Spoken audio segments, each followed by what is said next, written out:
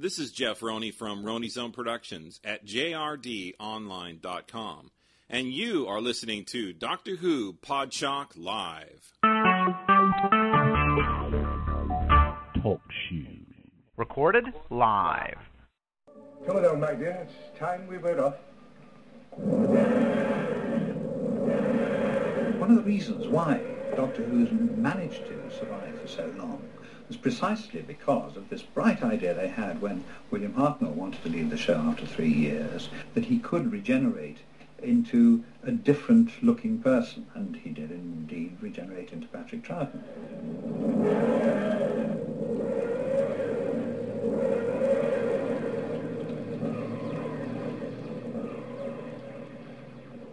I was really miffed. I didn't like it at all.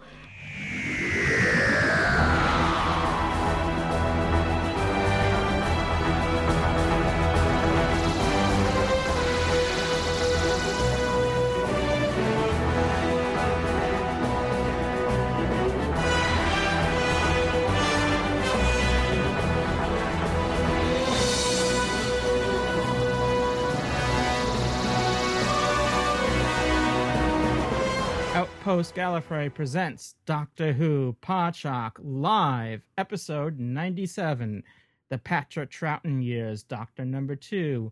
And while one or two may have been miffed at that first regeneration, I think in hindsight, we're all pleased that it went well. It's an ingenious idea. It's not only did the show radically, not did they just change the lead actor, but the show actually radically changed as well in a certain sense. They changed the actor with someone that looked like William Hartnell, not someone that acted like William Hartnell, but really someone that was younger, someone that took the show in a different direction, that handled the character differently.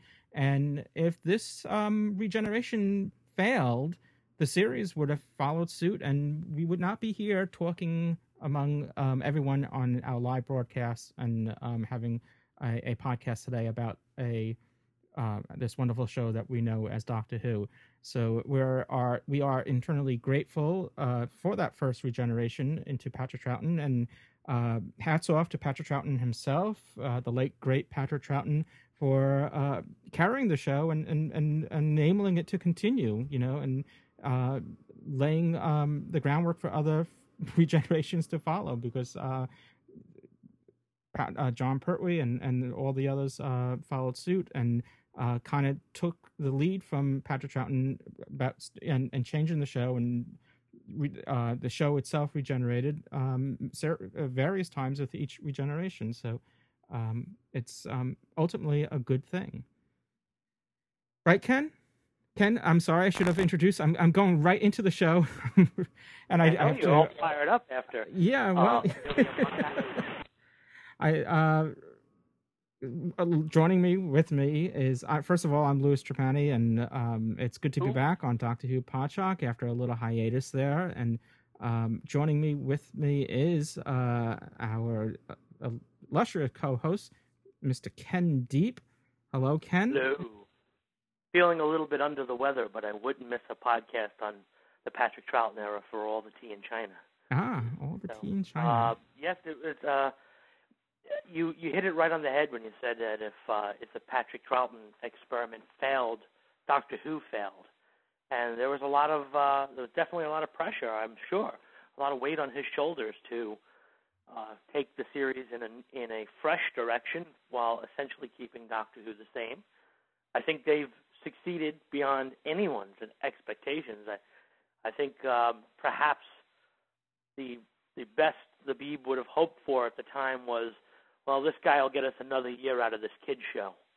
Maybe we can stretch this for a little while. Mm-hmm. And instead reinvented the series and invented a way of keeping the show going for decades and decades to come. And you and I both had a chance to meet Patrick Troughton on several occasions before his untimely passing at a Doctor Who convention, mm-hmm. Which should be an indication of his enthusiasm for the television show. He was the one Doctor that appeared in every multi-Doctor episode prior to his passing. Never turned down the series. Never turned down the chance to speak about the show and make an appearance. A man of boundless energy. When meeting him, you were no less than charmed by the man, and in awe of his an enormous acting talent. If you've ever seen him in anything outside of Doctor Who, the scope of his acting talent is extraordinary, from good guys to bad guys, from these rich intellectuals to the most simple type of character. He did it all, and he was wonderful.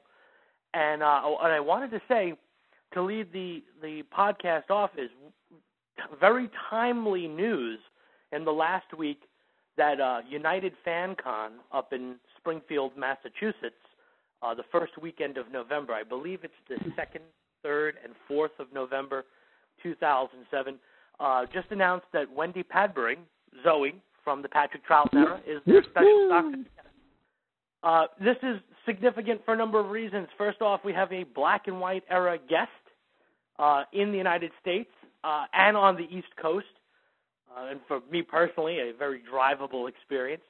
Someone I've never met before, which in Doctor Who terms is significant. It's actually, I've already discussed this with Lewis and a few other friends that I think I'm going to make the drive to the convention and get up there and see Wendy Padbury and get a chance to say hello to everybody. And just exciting news. It seems so timely that we were about to do this Patrick Troughton episode, and then they announced a Patrick Troughton era guest, and it's great. It's just really very.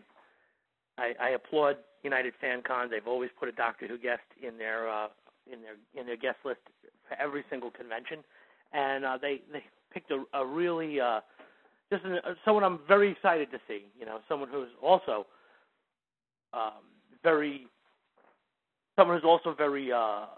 energetic and very happy and pleased to still be involved in the Doctor Who family for many, many years, and a total sweetheart from what I hear. So I'm looking forward to meeting her. Yeah, absolutely. I'll be remiss that I didn't also mention when you mentioned Wendy Padbury being there. You heard some howls in the background, and that's none other than our regular contributor Dave Cooper in the UK. Hey, Dave. Hi, and a Zoe fanatic at that. A Zoe fanatic, yes. Well, that outfit in The Mind Robber is worth a trip to Springfield, Massachusetts. And unfortunately, it's not the same Springfield that Homer Simpson and family live in. Otherwise, that would be double the reason to go there. You'll be able to do a nice drooling sound then. The Homer drool. Yeah, we need Homer to say, "Oh, Zoe." And Lewis, I did get a text message from Joe that he is on board and he is muted. So Joe Omega on the forums is amongst the good folks. Okay, well, I'm looking podcast. For him now, and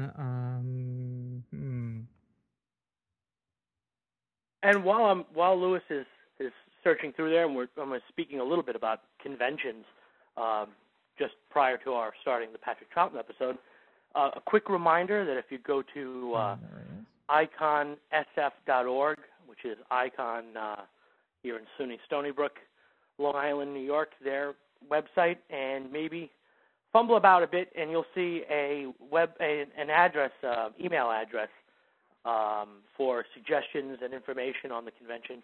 And a quick reminder, perhaps, to send an email suggesting or requesting a Doctor Who guest. That's always a good thing. I think Doctor Who fans are very good at being vocal. I think sci-fi fans are very good at being vocal, but in particular Doctor Who fans. And make our suggestions to Icon that we would like a Doctor Who guest back at Icon for the first time in what amounts to at least 7 or 8 years, maybe longer, maybe as long as 10 years. My memory is a little hazy, plus the NyQuil is definitely not helping.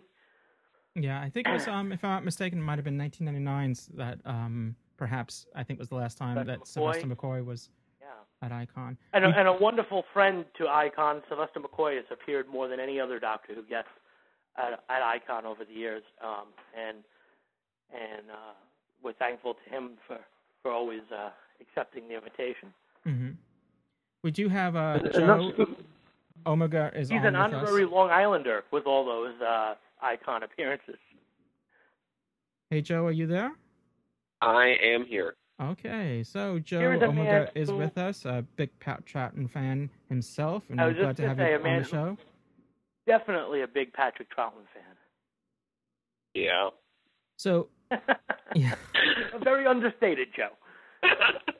So getting back to the Patton Troughton era, not only was it a change of the lead actor, and as I was saying earlier in the intro into this podcast, was that the show itself actually altered course a bit, and we had with Jamie coming on board as a companion in his story, The Highlanders, actually marked the last of the pure historical episodes of Doctor Who, stories of Doctor Who, where, of course, we still have historical episodes, but there's usually a science fiction element somehow involved. And back with William Hartnell, there were various stories that took place in Earth's history that were purely historical episodes that didn't really, outside of the Doctor and his TARDIS, and didn't have any other science fiction or alien elements involved in it. So the Pat Troughton series sort of introduced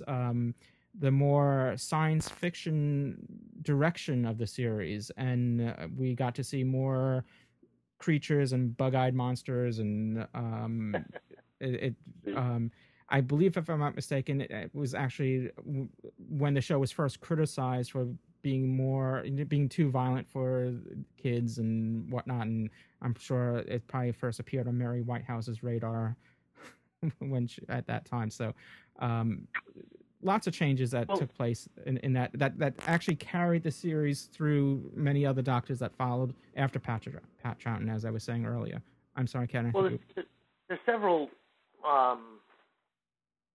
things that make Patrick Troughton's era unique, as far as like little oddities that stand out. It was also in his era that the groundwork for UNIT was laid. That's right. Which is a staple of the Pertwee era, but it began in Patrick Troughton's era. The sonic screwdriver as well. The sonic screwdriver as well. How about one of the most beloved companions of all time in Jamie? Exactly. He was basically the companion from beginning to end of his whole tenure. Almost beginning to end. Patrick Troughton himself laid the groundwork, or laid the template of the majority of the Doctors staying only 3 seasons. It was he who said, 3 seasons, it's a lot of work. And still back in his era, there wasn't, the show almost ran year-round. It didn't stop. It continued week to week to week. He had a diverse collection of episodes in length, from 4-parters, 5-parters, 6-parters, 8-parters, 10-parters. There was no format when it came to the length of a story, which was, I thought, was brilliant.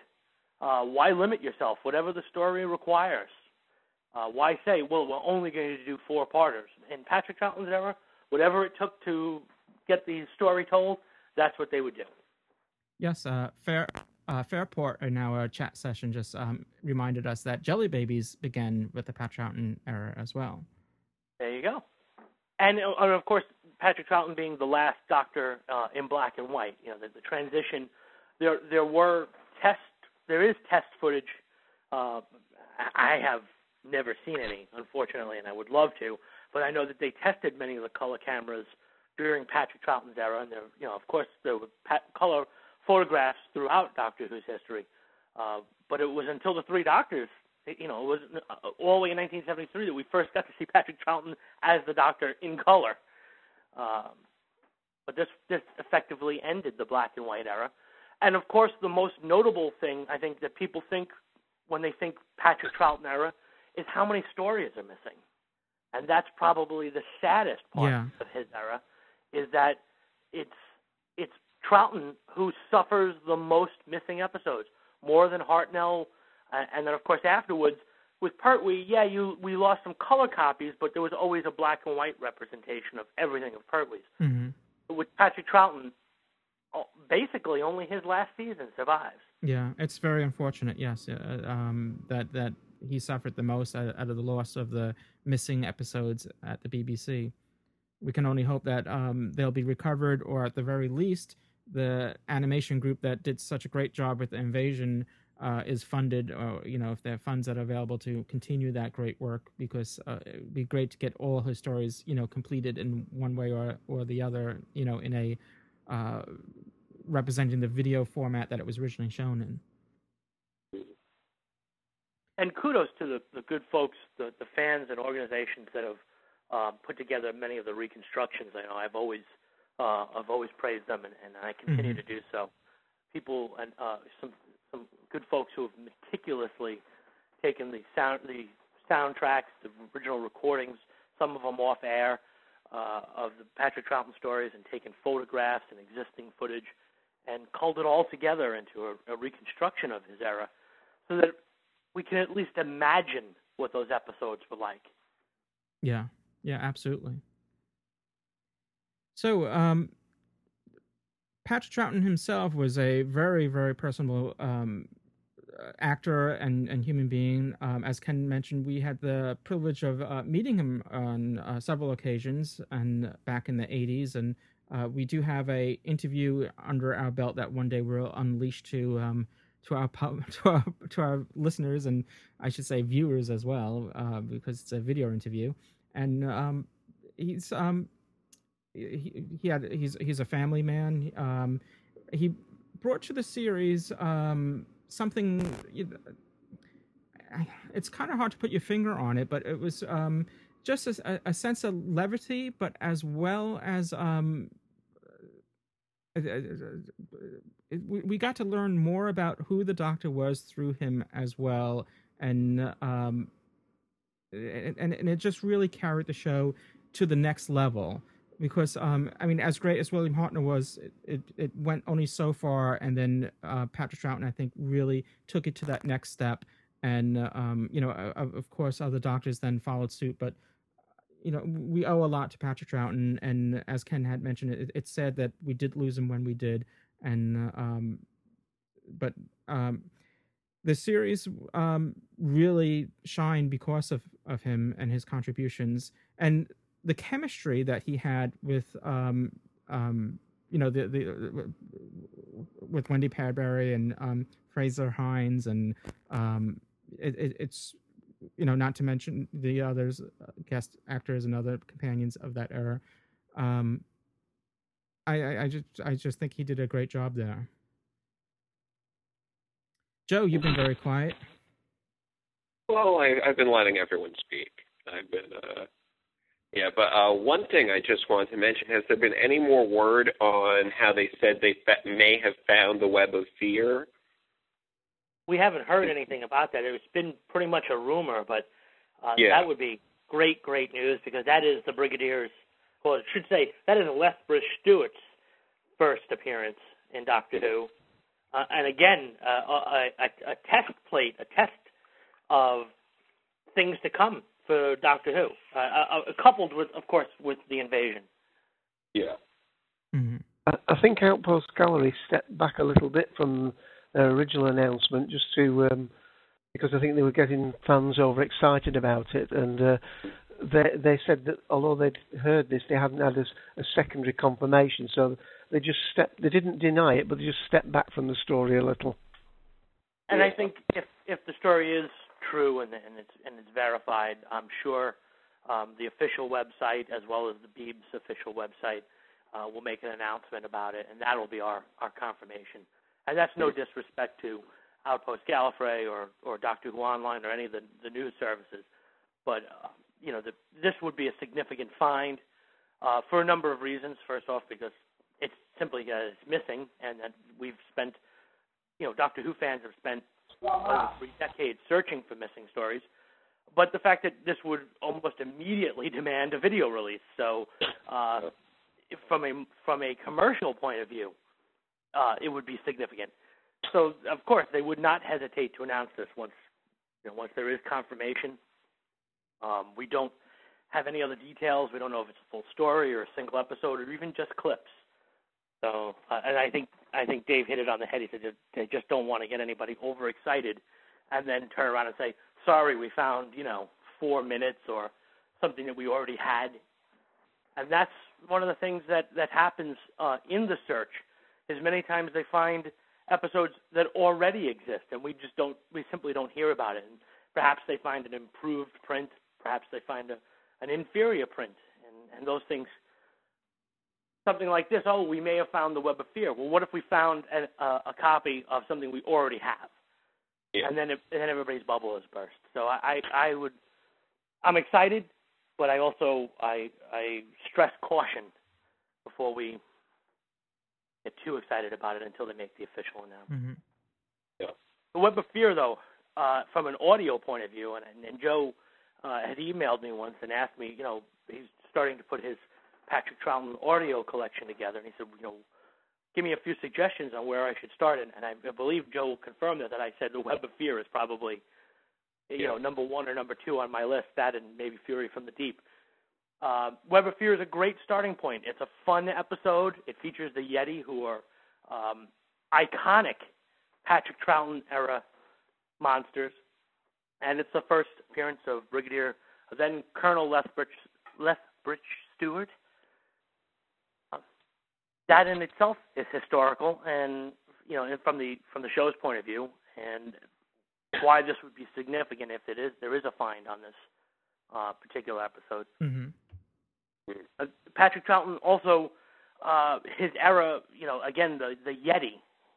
The Yeti really, they're considered to be these like legendary Doctor Who monsters, and yet they're only in 2 stories, and they're both in Patrick Troughton's era.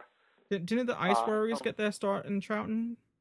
Ice Warriors as well. And you could make a case that although the Cybermen debuted in Hartnell's last episode, they really became the baddies they are in Patrick Troughton's era, having faced them 1, 2, 3, 4 times at least. Yeah. More than any other Doctor ever faced the Cybermen. Troughton locked horns with them. Yeah. It was also Patrick Troughton that advised Peter Davison about, staying for 3 years, and now that's become sort of a de facto standard, even though, we have had actors stay longer or shorter, but it's averaging out to about 3 years as a run as the Doctor. In fact, Patrick Troughton's favorite Doctor was Doctor Number 2. Peter Davison's favorite Doctor was Doctor Number 2, Patrick Troughton. And even paying a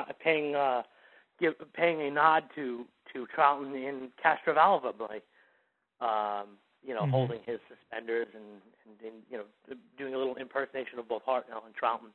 He grew up during the Troughton era, and there's a Doctor Who, a DWM, a Doctor Who magazine article about a few catchphrases that only seem to work in. My word. In describing sorry, it was a catchphrase eras of Doctor Who, and the term chaplain-esque only seems to be used when describing Patrick Troughton. The cosmic hobo is another one. There's these few catchphrases that if you said anybody else was chaplain-esque, it wouldn't work. Only if you're describing Patrick Troughton. Well, one of the other big things. Sorry, Joe.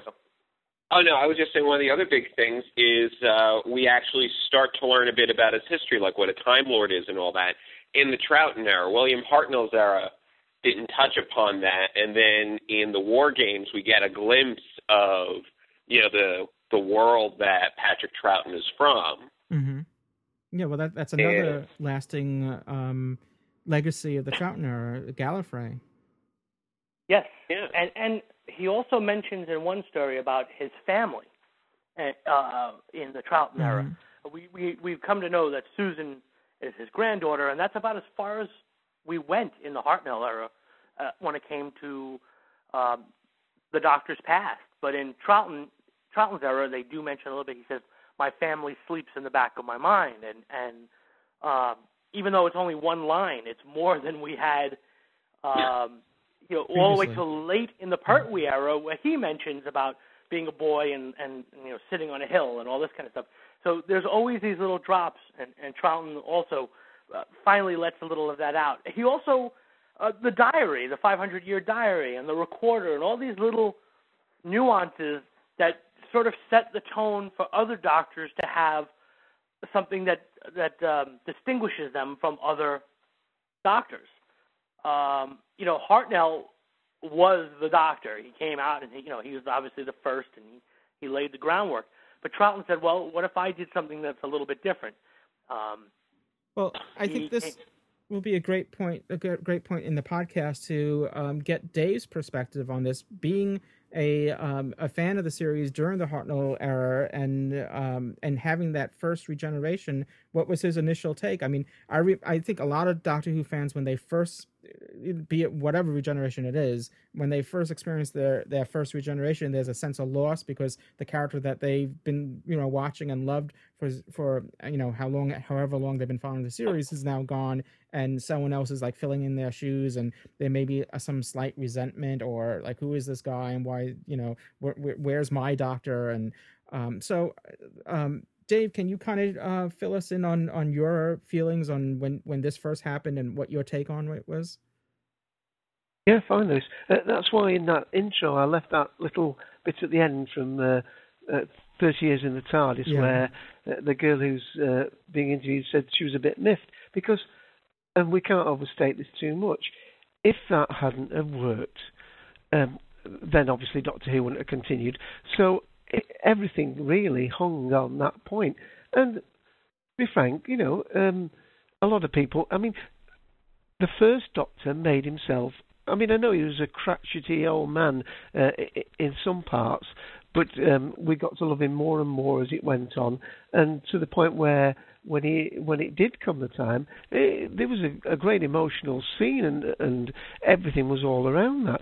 So it was by no means certain that it would be a success at all. And I think Ken said at the beginning, it might have bought them an extra year. It was just worth the gamble, but it paid off, and paid off handsomely. And it wasn't plain sailing. I do remember one of my first thoughts about the Patrick Troughton one. He wore a silly hat right at the beginning. Mm-hmm. I can't quite remember what it looked like, but it almost looked like chimney type of hat, that tall hat. Yeah, it was almost like I don't know, the French Pierrot clowns. I mean, I know their hat's white, but that was sort of the style, and it gave him the cross between the hobo and the clown, and of course, this has become synonymous now with Doctor Who. We expect this irrational behaviour at first. I mean, even Tom Baker, he was a bit maniac that first time that we saw him, and one or two others. And when Ken mentioned earlier on that the Seventh Doctor was coming to this convention, I would think of all the later Doctors, the Seventh Doctor took the most from Patrick Troughton in his portrayal. And I think that was one of the things about the Doctor. He's not just different in his face or whatever, but even fairly basic things like stature and so on. I mean, we're hearing the three Doctors, the first Doctor saying, a dandy and a clown. And everything there gives the whole show, it reinvents it in a way. And one of the things that the second Doctor brought, that he seemed to be underestimated a lot. He did silly things, and you're thinking he's lost the plot here. But of course, it was what we would now call misdirection, and he'd done something like in the story where they have to defeat Omega. He uses his recorder, which is the only thing that hasn't been changed into antimatter, and it seemed as though he's being silly. So if I can jump around a bit, the other thing that we owe to him is the fact that he loved being the Doctor and he was willing to come back. Remember, he came back for the two Doctors, the three Doctors story, and of course the five Doctors. Now, that hopefully will just bring people like, well, I don't know about the Eighth Doctor because I don't know how that would fit in. But if we can get the Eighth and Ninth Doctor back in some marvellous time war story somewhere down the road. But the point is that the precedent has been set. So much depended on his betrayal. But to answer your first question, I fairly soon got to like the Doctor. And of course, although some of the early Polly and Ben were quite good, the whole mould of companion hadn't really been defined. And I think that really happened, although there was Victoria, I think it really happened when Jamie came on.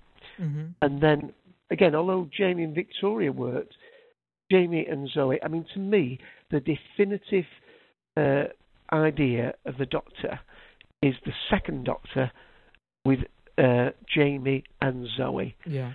And I think one or two of us have talked about this. I think that if the present series is lacking anything, it's lacking a male companion. Now, God forbid, I mean, I know I rattle on a little bit, and seeing Zoe draped on the TARDIS and some of the Perry in a swimsuit and some of the others, I mean, it's not bad to watch at all. But I really do think we need a Stephen, we need a Ben, we need a Jamie in the TARDIS. And that three-way dynamic where the Doctor might have to do something, where one of the companions may have to take care of the other. There's so much that throws us back continually to the second Doctor. And that's not to take away from the first Doctor. I mean, he set the mould, but it was so marvellously done. One of the other conversations we had recently, Ken, was that the fact that how David Tennant had been able to step out of the shadow in his portrayal of the Doctor and from Christopher Eccleston. And in his way, I think that's exactly what Patrick Troughton did. He made the part his own. The stories moved on, and I know they're lost. And heavens forbid, I wish I could remember more about the individual tales. I mean, I would have to say the 10-parter, the War Games, remains my firm favourite. And even though when I read one or two of my companion books, they say it might have been overly long, but I love that. And of course, as Joe said just a few moments ago, it led up to the almost invention, if you will, of the Time Lords themselves and the whole progress of the series following on from that.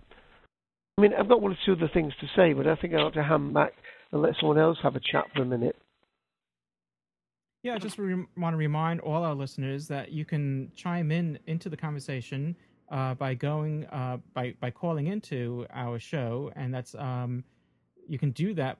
I think you don't need to be if I'm not mistaken, I don't think you need to be a TalkShoe member to do that as you once were. But I think you can call in either way. So it's 724-444-7444, and then our TalkCast ID number is 23358. So encourage everyone, if you're listening right now, enter into the queue, and we know that you want to chime in on the conversation. You want to hear your thoughts about Patrick Troughton and the Patrick Troughton era. So don't be shy. This conversation is for all our listeners, and so I'm gonna hand the floor back to Joe. Joe, what was I know you're a big Pat Troughton fan. So what stories would you are among your favorites of the Pat Troughton era? Definitely the invasion, yes, without a doubt, is one of my favorite stories, regardless of any era. It's just a brilliant story. Just one of the best. Cybermen stories. It's the villain of Tobias Vaughn is, I think, one of my favorite villains the Doctor's ever faced. He was very cunning, and he played a very suave, smooth sort of villain that's very he's very like Roger Delgado's master in a way. His portrayal, Kenneth Stoney of Tobias Vaughn, and he did it in such a way where, you know, when you're watching it, you even think like, gee, you know, this guy's really cunning. He might be able to, you know, really pull one over the Doctor. So that was one of my favorites. Mm-hmm. The audios I have listened to, I think Power of the Daleks is probably one of the best Dalek stories, even though it's only on audio. Mm-hmm. And one of the best introductions of a Doctor. The War Games is definitely one of my favorites. It's probably up there with Caves of Androzani as far as best regeneration stories. And, yeah, I absolutely adore the Ice Warriors. I enjoyed Victoria quite a bit, and, you know, I can even just watch the Lost in Time DVD and just watch the single episodes that exist without listening to the audios and all that, and just love it because, you know, I just find Patrick Troughton's acting and Patrick Troughton as the Doctor and his companions to just be fantastic. Mm-hmm. And that actually just reminded me of one thing.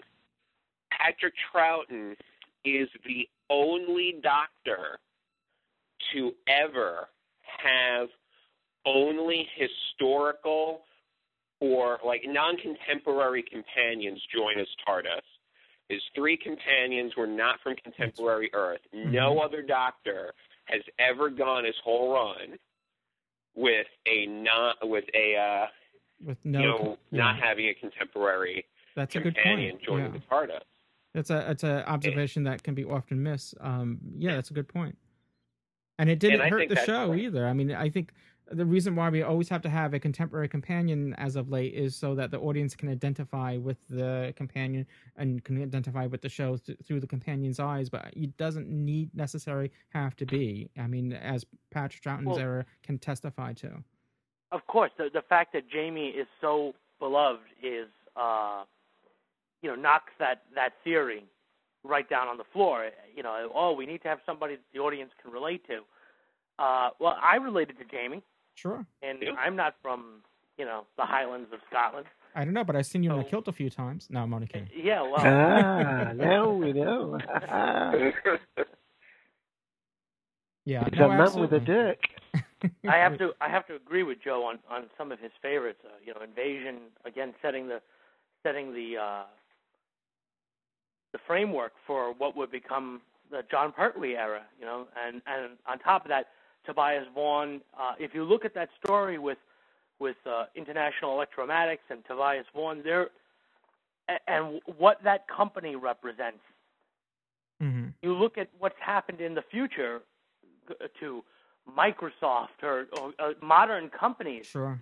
There are dangers that people have written about in the modern world that are represented by that story. Yes, it's fantastic about the Cybermen. That part is science fiction, but an electronics company becoming very powerful, that's not science fiction. That's reality. Mm-hmm. And the Doctor Who, once again, being ahead of its time. Absolutely. Yeah. So, maybe both of you can chime in on this, Joe and Ken, and anyone else, of course. Since there are only a limited amount of Patrick Troughton complete episodes, complete stories available, outside of those aside, if someone had seen all those and now are hungry and eager to digest more Patrick Troughton stories, where would you suggest them to begin? I know there are many that exist in audio and reconstructions, and what would your recommended stories be to where to go next after you digested all the existing stories that are available? Well, as I mentioned in my suggestion to Joe, I thought that Web of Fear is an excellent starting point because it has the iconic Yeti and the beginnings of the Brigadier, and it takes place in a contemporary Earth, which would have been the 60s, Earth, London. And the story works well on audio. The descriptions, it doesn't require, the visuals are very simple and very easy to suggest. You know, everybody has seen pictures of the Yeti. Any Doctor Who fan has generally seen the Yeti. So you don't have to describe the monster too much in order for you to imagine it. And my favorite of the audios is Fury from the Deep. That story is incredibly creepy. And also a departure from what is normally the kids show Doctor Who. It is actually perhaps foreshadows the Tom Baker, Hinchcliffe gothic horror era of Doctor Who. In that there's nothing very, there's something creepy and menacing going on, and it's not necessarily fun and like a silly monster, or there's still humor in the story, but it's definitely a creepy story. Yeah, I love that story too. I just listened to it again not that long ago, and yeah, it works perfect in audio, and it really is creepy. I was listening to it in broad daylight, and I was getting a little creeped out. So, but yeah, I'd say that those. I haven't listened to Web of Fear yet, but, I'm going to take Ken's word on it. And, I'm sorry, Joe, I didn't mean to interrupt you. Oh, sorry. And, and Power of the Daleks would be a fairly good starting point, too, just because it is the regeneration. It is, it's the beginning of that era, and, they tackle the regeneration in a way that they haven't really done, since then. Like Ben really doesn't believe it's still the Doctor, and there's this whole is he really the Doctor? And there's panic, and no one knows what to do, and they don't really do that again in Doctor Who. So, I mean, they sort of hint throughout the series that it's sort of understood that the companions have an idea of what the regeneration is. So that way, they can just sort of gloss over that, sort of like in, Robot, where, it's just very accepted. It's Tom Baker now, and they just sort of jump right into it. Yeah. Well, they've dealt with it.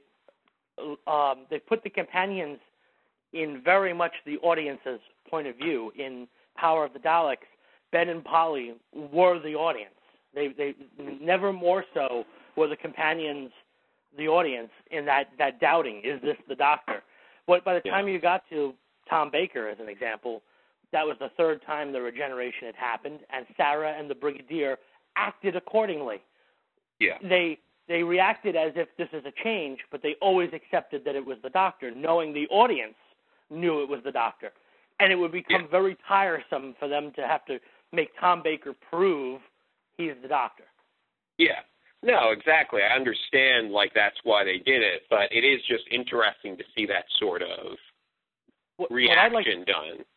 What I'd like to ask Dave is what, from the Patrick Troughton era, someone who watched those episodes, being that so many are missing, which ones stood out in your mind at that time? Which ones made an impact or an impression to someone who watched it on their first run? Wendy Padbury's first story? Ooh. Yeah. I was trying to think the other point before. I mean, there are lots of little bits of constructions or reconstructions on YouTube. I can't particularly think of the ones at the moment, where some are very amateur, some are absolutely marvellous at the way they've redone them. But I'm trying to think. I mean, the Highlanders, I suppose, was one of the ones I really loved, and the Smugglers. Thing is that the stories do. I mean, I have a great affection for Patrick Troughton, but the stories themselves do blend together. And of course, we all have a great affection for the Yeti and the underground adventure in the London Underground. And I was quite amazed when I saw a short clip of it recently, because the Yeti looked a little bit ridiculous, but I don't remember them that way. I saw them as really scary monsters with these enormous eyes, almost for seeing in the dark, and the impact of them running down the underground and searching and climbing onto one of the platforms when the Yeti first appear. I mean, those made a terrific impact. Sure. And as somebody's put in the text, for those listening later, there's text chat going on, and one or two of the things that have been said there. It's just hard. It's just hard to pick out individual stories, but. I'm losing my train of thought here, but really, the Patrick Troughton, the Monster of the Week, that was it that somebody had put in. It was the Monster of the Week type thing. Yeah. I do remember being very impressed when the Ice Warriors first appeared, and obviously the Cybermen were beginning to evolve, because the first viewing of the Cybermen from the first Doctor series, they weren't particularly frightening, but by the time we got to see them in the Patrick Eve, the Tomb of the Cybermen, is that the right name? I mean, I feel, although I'm a long watch person, I almost feel like an amateur against some of you people. The Tomb of the Cybermen, when they emerged from their cells, I mean, that was probably the single most frightening scene. And now it's iconic, isn't it? Even in the new series, when we first meet, well, it wasn't Martha Jones then, was it? It was turned out to be her cousin in Torchwood HQ when the first Cyberman comes through the polythene to her. That is about as classic as you can get, and the actual shock and fear factor, and it really was a time when children hid behind the sofa. That's not a myth. That is exactly what happened. I mean, this was really groundbreaking, and I suppose we must call it that, children's television at the time. And it was so... I mean, I think, was it Mary Whitehouse who said that one of the things she didn't like about cliffhangers, that you would see somebody, and I think one of the ones she talked about actually was one of the later Doctors, where he's being strangled by some tentacles. Deadly assassin. And she thought it was... That's right. And she thought it was terrible that the children should have to go a whole week to school not knowing if the Doctor would survive. And there's another famous one, and it's the one where the Doctor's being drowned in a lake. Again, one of the later Doctors. And here I'm showing my... it's the one where they end up crashing into Earth at the end of it, I think, isn't it? But again, where one of the Doctors is actually held underwater. Yeah, I think that was Deadly Assassin, unless it's a different one. But yeah. Right, and then it chops the whole week. But again, like we said, Ken said earlier, all these things started out either with the first Doctor or the second Doctor, and I don't think you can get anything more frightening than those first, not the first Cybermen, but those Cybermen breaking out of their tomb. And that was probably the one more memorable stories. I don't know how many parts of that are now available. Is it back constructed completely, Tomb Lewis? of the Cybermen's complete now. You're talking about Tomb of the Cybermen where they're breaking out of their like cocoons. Yeah, and that became that's correct. That's like iconic imagery now. That's that we've seen in the series repeat itself. They keep on paying high. Even the most recent Rise of the Cybermen, you had them breaking through windows, in that into the house and all that, which reminded the audience of the Cybermen breaking out of their cocoons back from the Troughton era. Yeah, so I would say that was my most vivid thing. That and Zoe on the TARDIS. On the TARDIS console, spinning around. That's right. Well, naturally, Dave, we have to forget those iconic moments either. Well, I can let you into a little secret. 'Cause, I know this is only between you, Lewis, and Ken and Joe, and perhaps the odd 10,000 people listening. But when Wendy Padbury came on board, I think she was about 24, 25, and I, for my sins, was already 20 then. Because I think we're talking about 1966, are we now? So I would be 20, and I might have been 19, and I'd just gone to teacher college. One of my first girlfriends at college, she was an absolute double for Wendy Padbury, absolute double of her. And I won't give any names, but I couldn't believe it. I mean, I was, as the American expression goes, I was in hog heaven, you know. But yeah, we'll leave it at that. Well, I'll go off into a little dreamlike state now for the next 5 minutes. Just leave me alone, Lewis, for a bit. Well, we do appreciate your insight as always, Dave. It's great getting that firsthand knowledge, sometimes cardinal knowledge, of the program. So it's interesting that the Cybermen compose so much of the iconic imagery of Troutman's era, between them bursting out of the plastic in the Tomb of the Cybermen, which has been repeated over and over again. I mean, Doctor Who has attempted to recapture that absolutely. shock for decades. And then also the Cybermen bursting out of the sewers, seeing Cybermen pop sewer caps off, heavy sewer caps off with a single fist and come walking out of the sewers, which, again, in Age of Steel and Rise of the Cybermen, we see the Cybermen marching through the streets, attempting to invade. They tried it with the Autons as well, didn't they, Ken? Yeah. The Autons breaking from the shop windows. Yeah. Yeah. This idea that the baddies come out of nowhere, seemingly right into the center of your home. By them coming out of the sewers, well, everyone has a sewer cap near their home. And at any moment, the Cybermen could pop out of there. That's pretty powerful. I think there has been one thing that was more frightening than the Cybermen, though not in Patrick's time, and that was that little rubber doll thing, that little, I forget what it was, but made of that living plastic that's sitting on the back seat of the car. I mean, there was that. If anybody ran for cover then, I mean, that was one of the most frightening things they ever did. Yeah. Terror of the Autons. Yeah. Yeah, we'll be discussing that in 2 weeks from today. Yes. Let's not get ahead of ourselves. Yeah.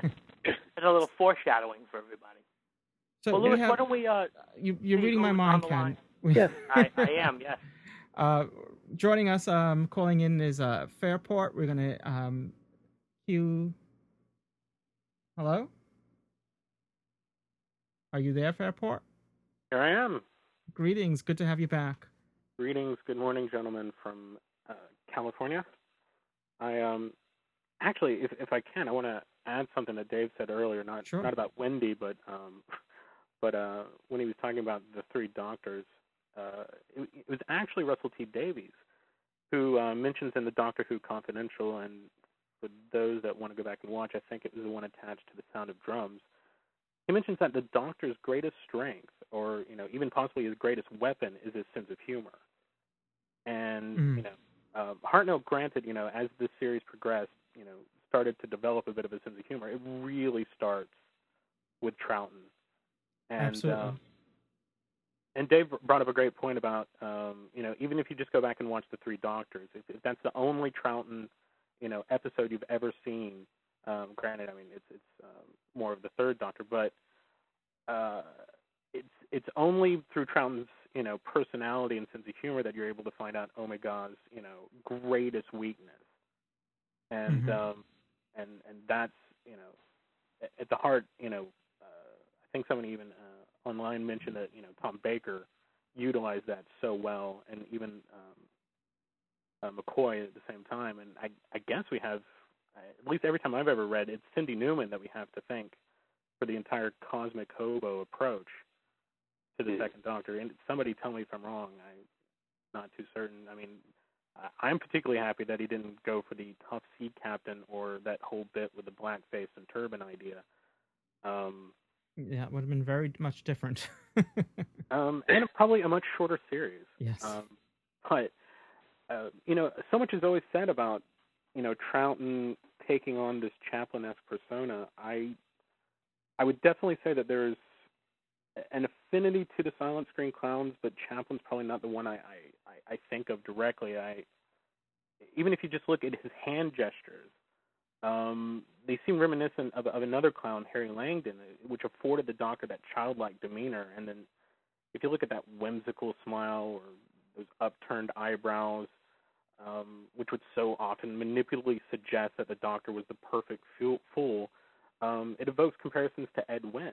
And, hats off to Troughton for picking up on these small, attributes of different comedians in the past and using them, and manipulatively using them, not just in terms of fooling any enemy that he's facing, but also fooling the audience, generating a sense of fear.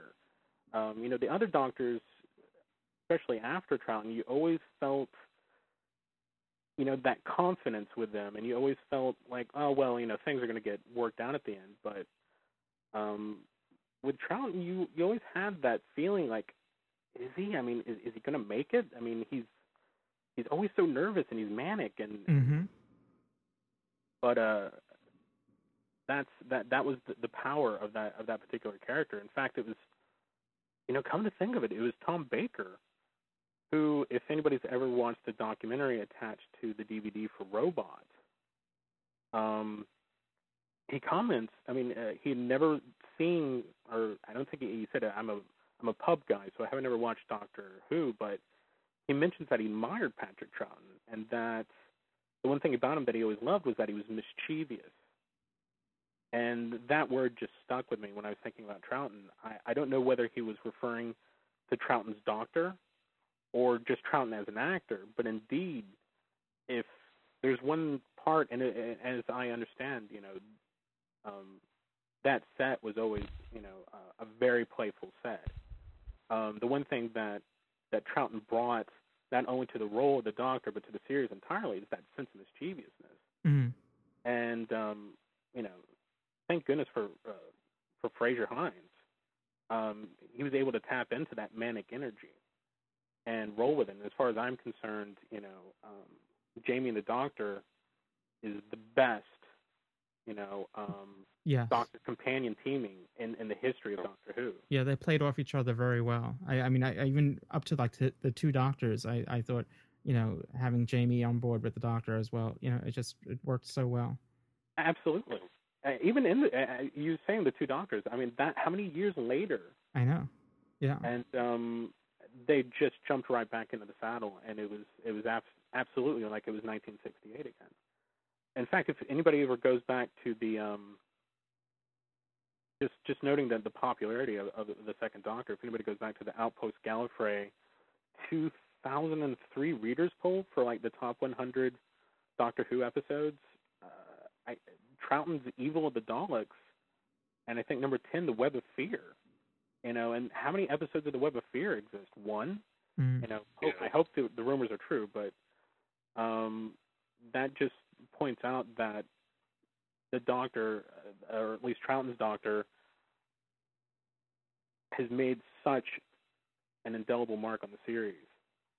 And actually, I have more to add, but I think I want to wait until we start talking about the Third Doctor and the Fourth Doctor, Tom Baker, because I think there are parts of Troughton's Doctor that gets pulled out and utilized in subtle ways. Mm-hmm. But I think I'll wait until we go into those conversations. Okay. Well, fair points from Fairport. Or Jay. You can just call me. It's Jay. Anybody knows me as Jay or Fairport. You can call me Jay. Okay. Well, some of the points that you had just brought up, I I thought were very much on target. And with William Hartnell, he did sometimes come off as cold, though we did get to see his warmth as the series went on. But Patrick Troughton always had that embodiment of warmth within him. I mean, you had mentioned the way he shook hands. He always took the care to like shake hands with both hands and like vigorously and energetically and the vulnerability that he had there and not knowing where the TARDIS would take him and knowing that he couldn't just stand aside and he had to get involved and I think all that was illustrated through Patrick Troughton's portrayal of the Doctor and it's just great stuff going back and watching that material. I just wish all his material exists. I'm so anxious I'm hoping that as time goes on, as we're discussing whether or not this most recent news about what's the story Web of Fear that's in the news lately, thinking that may have been found. I'm hoping that we find more of his stories because it's a shame that so much of his stuff is missing. I agree. I actually work in film archival, and my dream is to someday open up a rusty old canister and pull out a story, pull out a Troughton just gem. But unfortunately, that hasn't happened. Well, may your dreams come true for all of us. Yeah. As long as it's not the Underwater Menace. Well, at this point, we'll take anything. Exactly. All right. Well, yeah. Does anyone? We have no other callers, so if anyone else has any final comments, we'll wrap up the show. Oh well. I've got just. I want to throw in since someone mentioned Evil of the Daleks. One of the things about that was originally that was supposed to be the end of the Daleks in the series. They were supposed to be kaput after that, and they don't come back again until about 5 years later for Day of the Daleks when they decide to revitalize them. So it's interesting when you consider that and you see how the Cybermen keep coming back and back again, as if in the Troughton era there was an effort to sort of make the Cybermen the new Daleks of the series. Mm-hmm. And it would have been interesting to see how that played out if they actually decided to not bring the Daleks back after that. And it's interesting that we had various Cyberman stories during the Troughton era. Then we go into John Pertwee, not to get ahead of ourselves, but in his whole 5-year reign as the Doctor, there's no Cyberman stories, and until Tom Baker comes back, the Cybermen come back when Tom Baker takes the role. Yeah, and that was always interesting to me, how they sort of dumped them and went back to the Daleks. And also one interesting thing is if there's fans of Big Finish here or listening to this, they did. I forget the name of the story, but for Doctors 1 through 4, they had one of the companions read a story, which is supposed to be like a brand new story that goes in between, the actual TV episodes. And I know Wendy Padbury reads a Dalek story that's supposed to take place in between Wheel in Space and, I guess, the Dominators. And I haven't gotten a chance to listen to it yet, but it might be interesting for people who hunger for more Patrick Troughton and want the closest thing to a legit Troughton story on audio. And if you have all the other ones already, it might be worth a listen. So, they did it with Vicky for the first Doctor as well. So, yeah. Ken, or was it Dave? I'm sorry, Dave. You had some final thoughts you wanted to make a mention. Yeah, it's just one little sort of pub quiz trivia about. Oh, it's about Zoe again. I'm sorry about that. And I was reading one of my companion books, and it said apparently Wendy Padbury uniquely played another companion. As well as playing Zoe, she also played a companion called Jenny in a stage production, which was called the Seven Keys are the seventh key to Doomsday in 1974 at some theatre. Yeah. So she's with actually Trevor, I think it was Trevor unique Martin in who having played the Doctor. Right, and so she actually played two companions, and that's unique amongst all the others. Mm-hmm. I didn't see the show at the, but I yeah, you wouldn't. The Seven Keys to Doomsday. I don't know that. Go ahead, I don't know that's considered canon if it's not on the TV, of course. I think it was written by Terrence Dicks too. Yeah, I don't recall. Possibly. I don't argue that. So, anyway, I do want to also thank Jay, also known as Fairport, for his comments before. I forgot to thank him when he was when we signed off with him. So, thank you, Jay, and thank you everyone for being involved with today's podcast. I realize I'm a little bit rusty, but I got some oil right here on the back, and I'm going to be squeaking on us for it. So when we return in 2 weeks for our next live show with John Pertwee, it will be a well-oiled machine once again.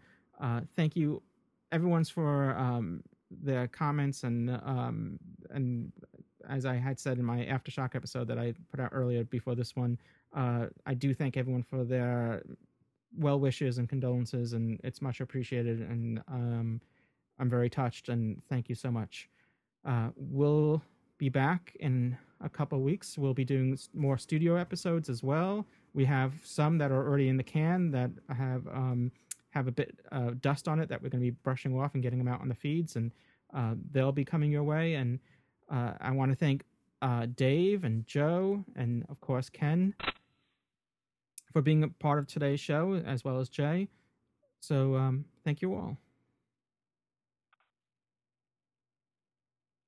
Okay, so cheers, everyone. I left everyone speechless. Yeah, no. I'm glad I got to be part of this because I am so fond of Patrick Troughton, and I think I'm actually going to go back home after work today and watch one of the DVDs. I haven't watched Tomb of the Cybermen in a while, so I might do that. Yeah, I would dust that off. I was watching some of the DVDs this morning as well. All right, well, take care, everyone. Until next time. 2 weeks from today, right? 2 weeks from today, John Pertwee, I believe it's October 7th, if I'm not mistaken. Yes, October 7th, 1 p.m., we explore the world of John Pertwee. So get your gadgets in hands and and felt and your felt jackets, and we'll be having a ball with John Pertwee. So come back then, and take care, everyone. Cheers. Bye.